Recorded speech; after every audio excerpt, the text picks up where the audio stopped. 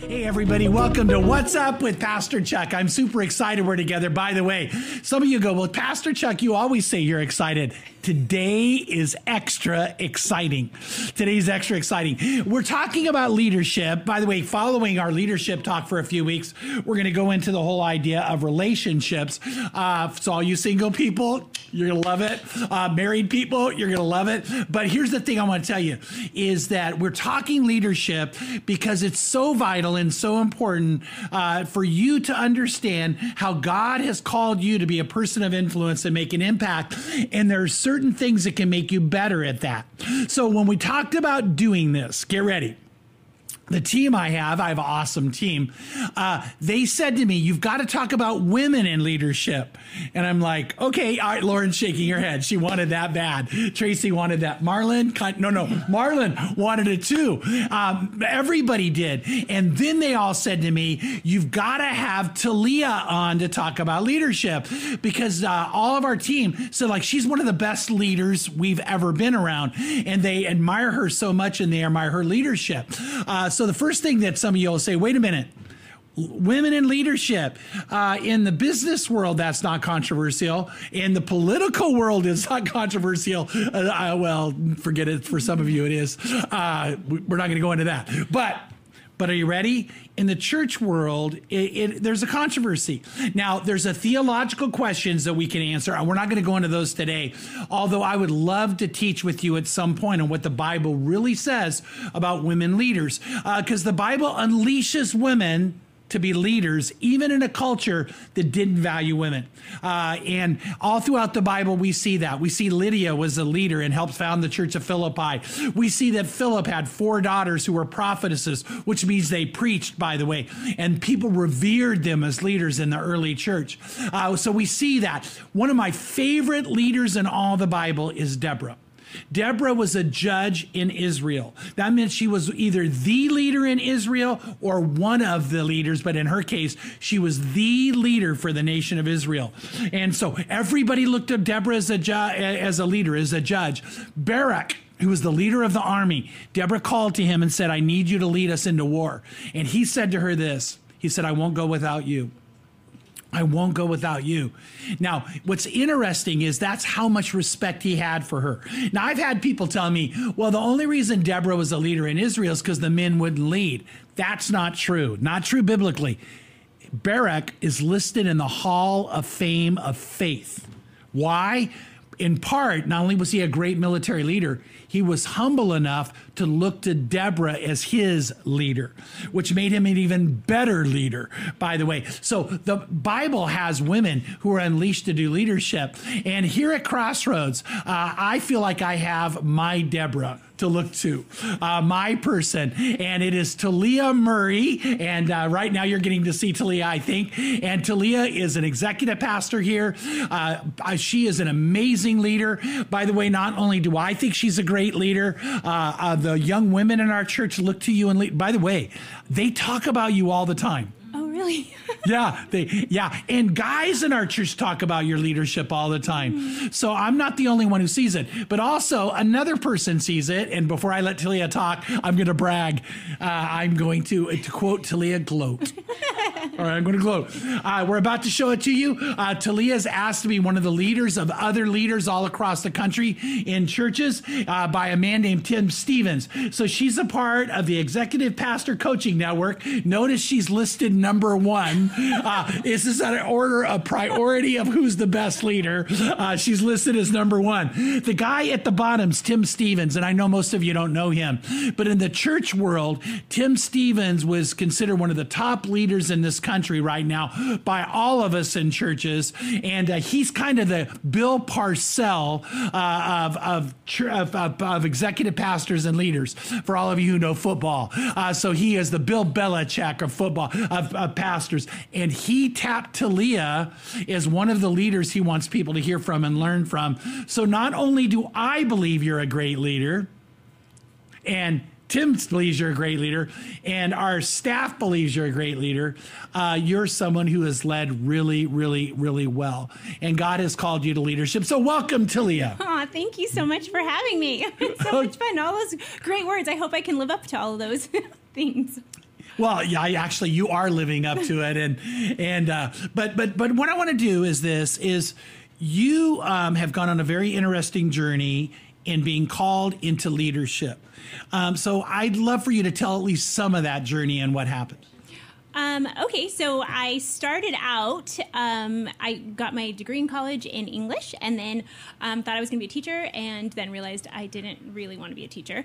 And so I went right into the mortgage industry, actually, the subprime mortgage industry in 2005, which is the reason our economy fell, in 2007. Yeah. So I was part of that. But I went into the mortgage industry and was a sales rep, an account executive, because of who I knew. I knew the leader of the company.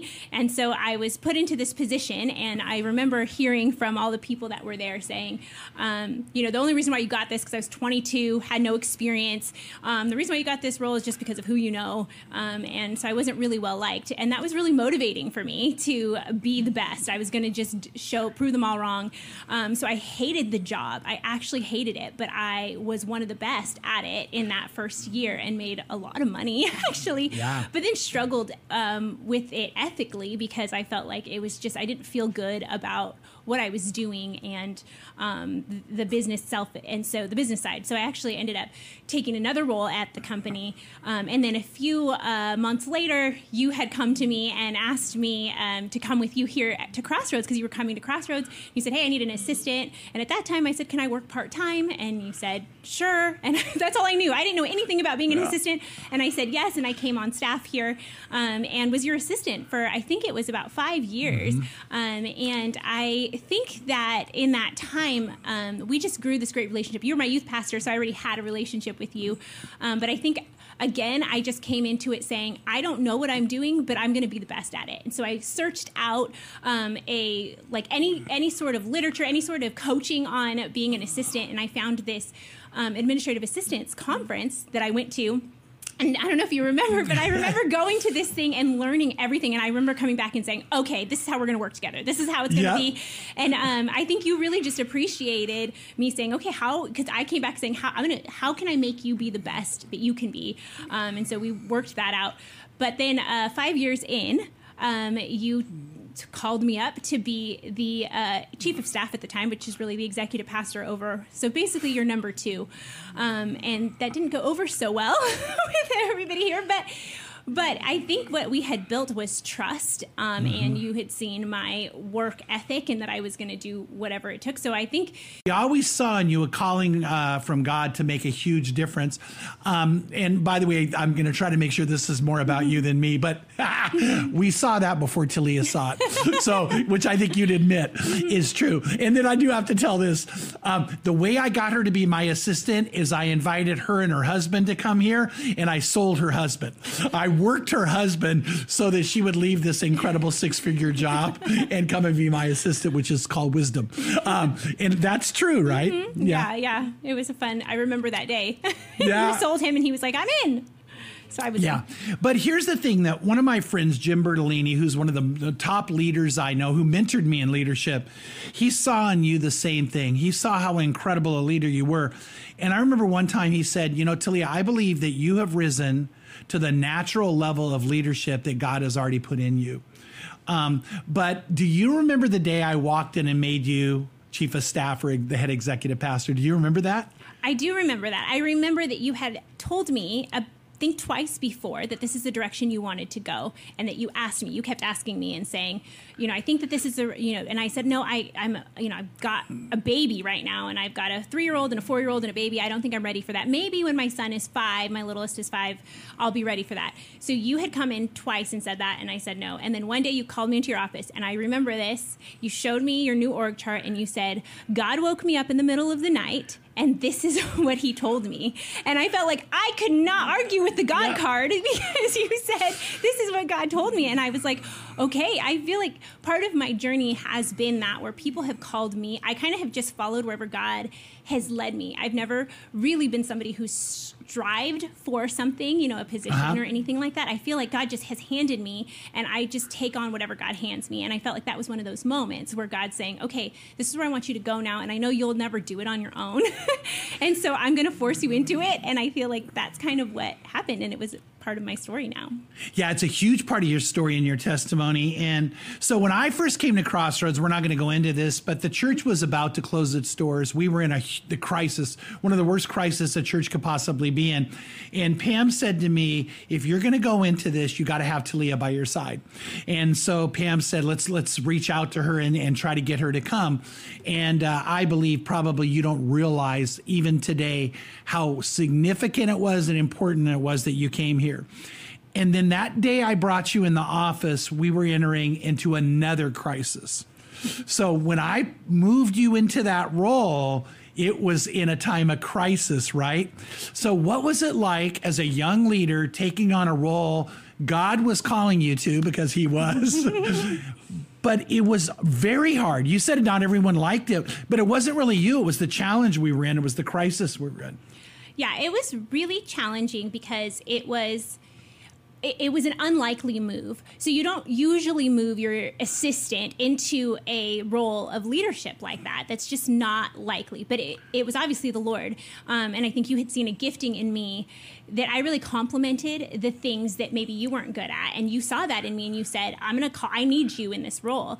And so, but other people couldn't see that. And so I think it was an unlikely move from my position. It was also an unlikely move from my experience level. Like I was 30 years old at the time. I was young, I was a woman. There's not a lot of women who were moved up into executive pastors at that time. You were just, somebody who saw ahead. You were very progressive in that. So I think that there was a lot of tension around that because you put me in charge of people who had more experience than me, who had a lot more clout or influence with people than I did. People trusted them more, and so that just was very hard to rise up in that spot. And looking back now, I don't know that I didn't know what I didn't know in that time, and I think I just trusted the Lord and I trusted you, saying, okay, if you called me to this, I'm going to figure it out and we'll do our best. And so I didn't really understand what all that meant. I just knew I needed to do the right thing, and whatever God called me to do, I was going to do it.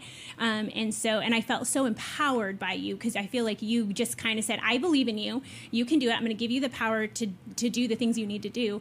And so I had what I needed to get the job done. And it was a really hard and challenging time because when the people around you don't see that, you kind of at that point, you're just kind of relying on the Lord and, building your trust and building influence with the people around you as you go, as things are falling apart too. So that was an interesting time.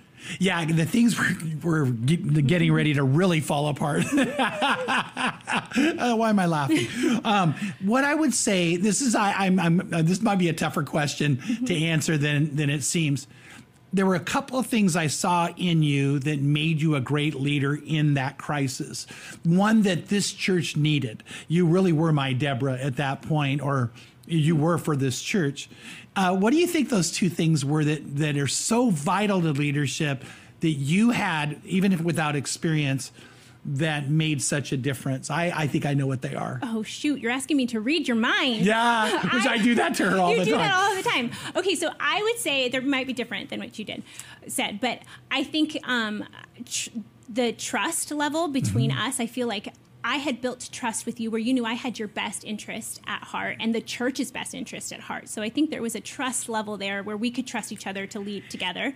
And then I think the other thing, and this is just something that I think is part of me, is integrity. Yes. There's just something in me that says whatever God is telling me to do, I will do. And whatever the right thing is, no matter how hard, I cannot not do it. Like, I don't ever want to be that person that compromises. So no matter how hard it was, I would sit there with the Lord and say, Lord, if this is the right thing, I'm going to do it. And I remember some hard moments like that. I remember anxiety and feeling like a panic attack coming on, thinking of the hard decisions I was going to have to make, but knowing it was the right one. So I would always ask myself, what's best for the church? What is best for the church? At the end of the day, am I doing this because this is what's best for the church, or this is because it's what's best for me? And so I would say those are probably the two things. You are really, for sure, integrity. Okay, trust is huge, too. So there's not a wrong answer. But you had such integrity. And I knew it was always going to be you would do the right thing no matter what. and you would always put the church first, which is part of your integrity. I think every great leader's got to have integrity. By the way, I want to say that's why I think we're in a crisis in leadership in this country, is because so many people have shown a lack of integrity. You can literally hear them say one thing, and an hour later they're doing something different. You would never be that way, and I saw that in you.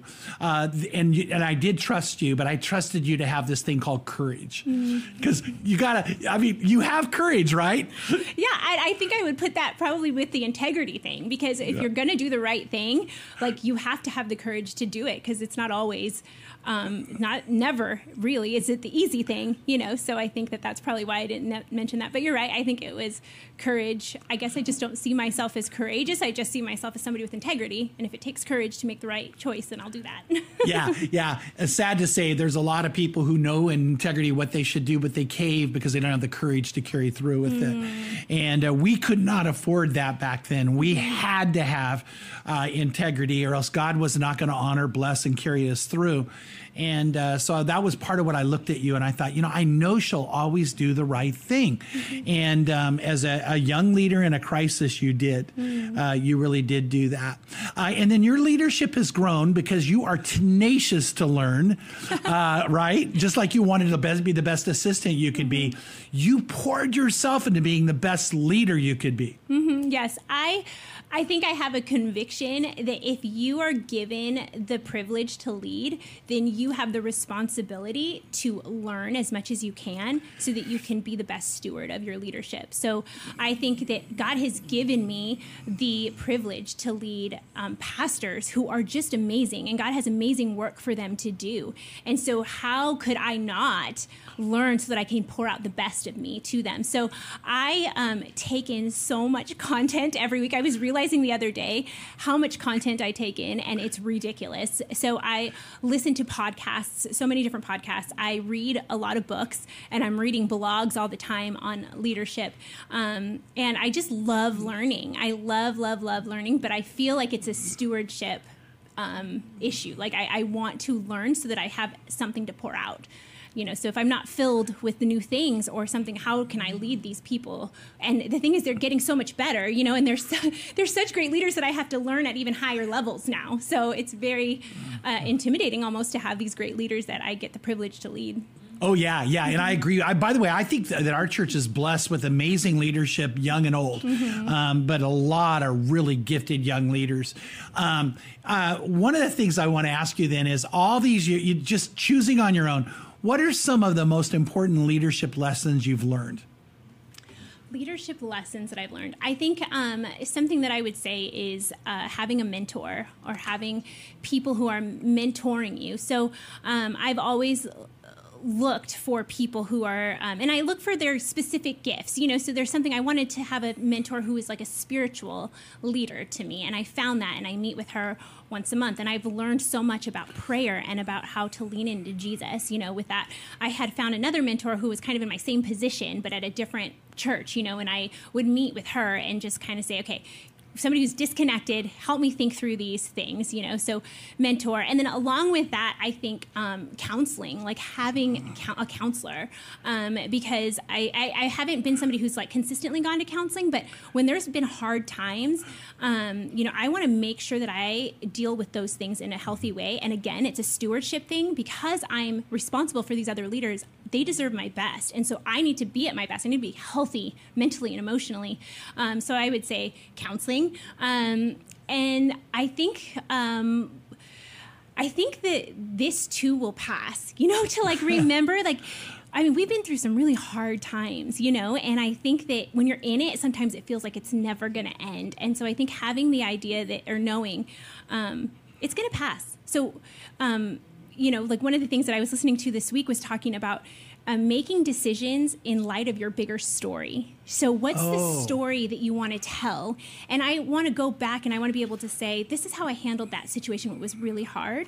And I want to tell this story. This is how I want my story told. And I am proud to say when I went back and looked at my own story to see how have I handled those times, I'm proud to tell that story. And I'm proud to tell my kids that story of how I handled those things. So I think thinking about your leadership or decision making in light of your bigger story. What story do you want to tell? So, and then obviously relying on Jesus wholeheartedly. I think, beginning every day on my face, sometimes literally, just like saying, okay, Lord, because it's easy for ego to get in the way. Yeah. And especially now when everybody has a platform and you kind of can start veering into, I want to build a platform for myself. And so sometimes being physically on my knees, on my face in the morning helps me remember, like, I'm just a servant. I'm just God's servant and he's using me however he wants to. So I think I don't know how people lead in any capacity without Jesus, because I feel like I rely on him so much all day, throughout the day. There's so many times when everything's bigger than me and I have to say, okay, Lord, what is it that I need from you? Give me wisdom right now in this moment. So, I think those are some leadership tips. Those are really good leadership tips. And by the way, if anyone doesn't know you, which of course I do know you very well, your relationship with the Lord is so real that sometimes you argue with the Lord. I do. We have some really fun conversations. We do a lot of wrestling conversations when I'm not happy or if I have an opinion about something. I remember one time telling the Lord that, but Paul, I know Paul was in chains and I know Paul, but did Paul have 3 kids who didn't sleep through the night? And, and I think that sometimes God is like, oh, Talia, you have no clue. Yeah. And your walk with the Lord is so genuine and so real and a part of your integrity, but it's, I think, so vibrant would be another word I would use, as knowing you. And so I love the fact that you went to the spiritual on both sides of your answer, having a spiritual mentor who helps you grow closer to God, and then having that real walk with the Lord is so real. And so that's always something I could trust about you. I could always trust that you would pray. I could always trust you would hear from God. There have been a few times we butted heads. A few. It's true. But I think that's I feel like that should give people confidence, knowing that we don't always agree, and so that's good because you don't want somebody that's just going to be a yes man, and say yes to everything. So it's that's a great leadership tool too, is that you should have people around you who can disagree with you and call you out, and so I feel like you do that with me, and there's times that we butt heads. Yeah, you're never disrespectful, by the way. I don't want to paint that, but I got to tell you guys this. I had someone one time say to me, well, you just surround yourself with yes people, and I'm like, who are they? Like, I can't name one in my leadership team who's a yes person, or on our eldership, by the way. But here's the thing I was going to is that's one thing I know is, like, even when we butted heads at times, and it's always been respectful, that you go away and pray, and there's been times you've come back more convicted. Hey, you need to hear me again. There's been just as many times you've come back saying, no, the Lord's, I think, showed you're right. Mm-hmm. But that makes it better. It makes it better. We don't get stubborn. Mm-hmm. We really, and by the way, when you do disagree, I do go pray about it. Mm-hmm. I think I hear you. Mm-hmm. So those are some things. What are some challenges you faced, first as a young leader, but especially as a woman in leadership? So I think at the beginning, the challenge was the perception. So being a young leader and being your number 2 and being called up in a really unlikely way, there was a lot of perception that I had to overcome. And anytime we'd go to, if we went to a conference or we went anywhere, and walking into a room and saying, this is my executive pastor, or whatever the case is, I felt like I had to overcompensate. And I don't know if that's just wisdom or what, but being a young woman in this role, I had to think like 10 times about what I was going to wear so that I presented myself better and that nobody had the perception of anything other than, this is a business relationship and this is a relationship that we're in the church. And kind of feeling like you have to prove that you belong in that position. I don't know that men would feel like, even if they were young, that they had to prove that they could be in that position. So I think there was that piece of perception, like, could I really do this? Why did you choose me really? And so I think that was a part of the challenge. But one of the things that I really, really appreciate appreciate about this place and about you is that you have always allowed women to rise to their gifting. Like, you see women as the, imago Dei, we're in the image of God, and we're not complete in the church if we don't have both men and women leading. And so I feel like I have actually really skipped out on a lot of the challenges that most women face in churches because I've never felt stifled. And so I don't know that I've heard from people that I lead or people that are friends of mine, that they have been stifled or held down in churches because they're not allowed to speak or use their gifts because they're women. And so I have not faced any of those challenges here at Crossroads because I've always been unleashed and almost pushed, when I didn't want to be pushed into those places of speaking or giving a seat at the table or, asking for my input. So it's actually been, I have a unique story. I realize that. I think and I don't take it for granted, but I understand that here we are so blessed to have you kind of champion, women and saying, go for it. If God has gifted you in that, go for it. So, yeah. Yeah, and I believe that I'm going to quote you. Mm-hmm. I'm going to quote you. Something you said one time, and I went, oh my goodness, that's like from the Holy Spirit. That's so true. You said it would be a sin to hold someone back from using their spiritual gift. Mm-hmm. And I thought, that is so true. If God's given the spiritual gift, it would be a sin. And by the way, one of the things I admire about you is you're theologically right on. You're studying scripture and learning there. But when I heard that, I was like, so true. I believe with all my heart you have the spiritual gift of leadership. Mm-hmm. Pam and I together saw that in you. We have wanted to help foster that in you.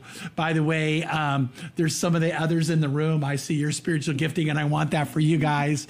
So, but I feel like that's a part of what the church should do is find people's gift and fan the flames and cheer them on and equip, empower, and energize. And I look at you today. You've gone... I'm not going to, I guess far beyond what I thought. Maybe that's not accurate. You've definitely risen up. Yeah, far beyond what I thought. Yeah.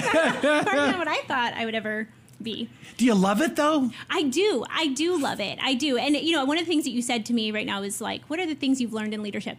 So something I would say to people who are watching or young women who are watching that I don't want to forget to say is to be the best at whatever God has put in front of you. Yeah. Like, rise up wherever. I think sometimes people want to jump ahead. And I think there's been times in my leadership where I've wanted to jump ahead and God said, nope, you're not ready for that.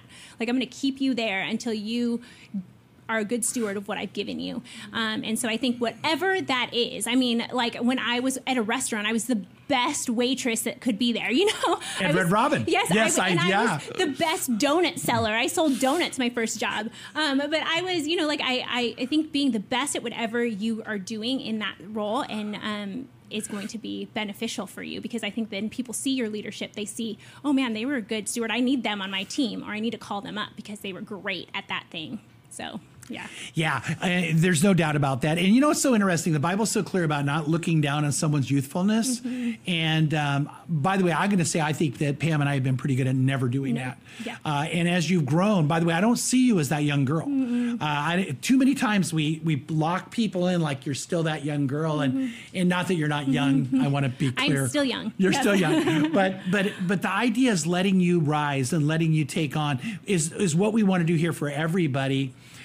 Because we don't look down on people's youthfulness. But then the responsibility goes, you have to be an example in the way you speak and the way you act. And that's what Paul says we have to do. You've done that. Mm-hmm. So that being the best makes sense. Yeah, I think just putting in, like if you can show, it's like if you're responsible with the little things, God gives you more, and he can trust you with more responsibility. So I think sometimes we, despise the day of the small thing. And so we don't want to do it because it feels, little and it feels insignificant. But I have realized, like I said, I never really strived for more. Like I've never really, wanted or aspired to do something. And yet God keeps giving me. And I think what can I see and learn from that is just being faithful in whatever spot I'm at, being so faithful. And then I think God says, okay, you can handle more, and I want people to watch you, you know, because he's trusting you with his people. So when you're leading, and it's crazy that he gives us that kind of responsibility and also the ability to mess it up and to really, you know, go the opposite way. So it's interesting. Yeah. And one of the things that you are way better at than me is you have this incredible ability to coach people, to take them and see what's going on in their heart and life, to give them very practical coaching, but you release them.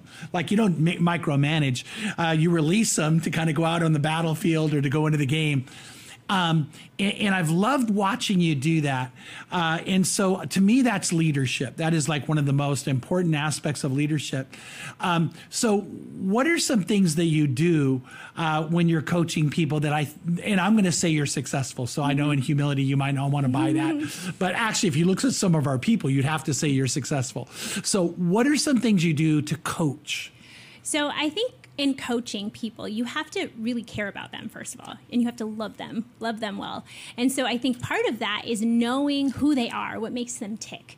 And so I think with every single person that I get the opportunity to lead, I want to know their story. I want to know what Enneagram number they are. I want to know everything about them, because that helps me understand how to coach them, because you can't coach everybody the same way. And also knowing myself really well, so I know how I would interact with that person. And so that's first thing is you've got to know your people, love them, care about them, know what makes them tick, and then also see where they want to go. Like, I want to know, where's your end game? Where do you want to go? What do you want to do? And then how do I give you opportunities and grow you into that, or give you, you know, wisdom or whatever to get to that place. So I think that that's knowing people and knowing what their gifts are, and knowing how to interact, knowing where they want to go, so that you just help them go that way. I think also part of my gifting is, and part of my coaching is, giving honest feedback. So I think anybody who works with me will say they've gotten honest feedback. I don't hold back. I try to be as kind as possible, because they know, and again, that's building the trust. They know I love them, and that's why I'm telling them the hard feedback. So, and they know I'm just, you know, like, I'm committed to getting them where they said they want to go and to making them better. And so I think being able to give honest feedback is important as a coach, because you want somebody who's going to give you, to help you get better. And if I just tell you you're doing a good job all the time, then you're never going to get better, you know? So I think that's part of coaching too, is that honest feedback. And then just giving people exposure to resources that are out there. Like, that's why I take in a lot of resources, so that I can help people say, hey, you should read this. This is going to be good. Or I saw this conference that's there. You might want to tune into that. Because I'm constantly looking for resources for them, so that they can grow in their leadership. So I would say those are some things about coaching that I do. And I love it. I love it, love it, love it. Because, by the way, for anybody who doesn't know, what happens when anybody does something here, I just tell them they're the greatest thing that ever happened and walk away and cheer for them. But that doesn't ever help them get better. And we have right now some very gifted, they're right now very, very gifted speakers who are doing great. And I have really put in your hands, you're helping them grow. I help, but that's your main job in my mind, to help them grow. And so I kind of cheer on and maybe give a pointer here and there. But so when you watch some of our speakers, I want you to know behind the scenes, Talia has been pouring into them. And we've got some good ones coming. That's what I think. We're not done. We're going to have amazing, amazing Bible teachers coming, both men and women, by the way, rising up.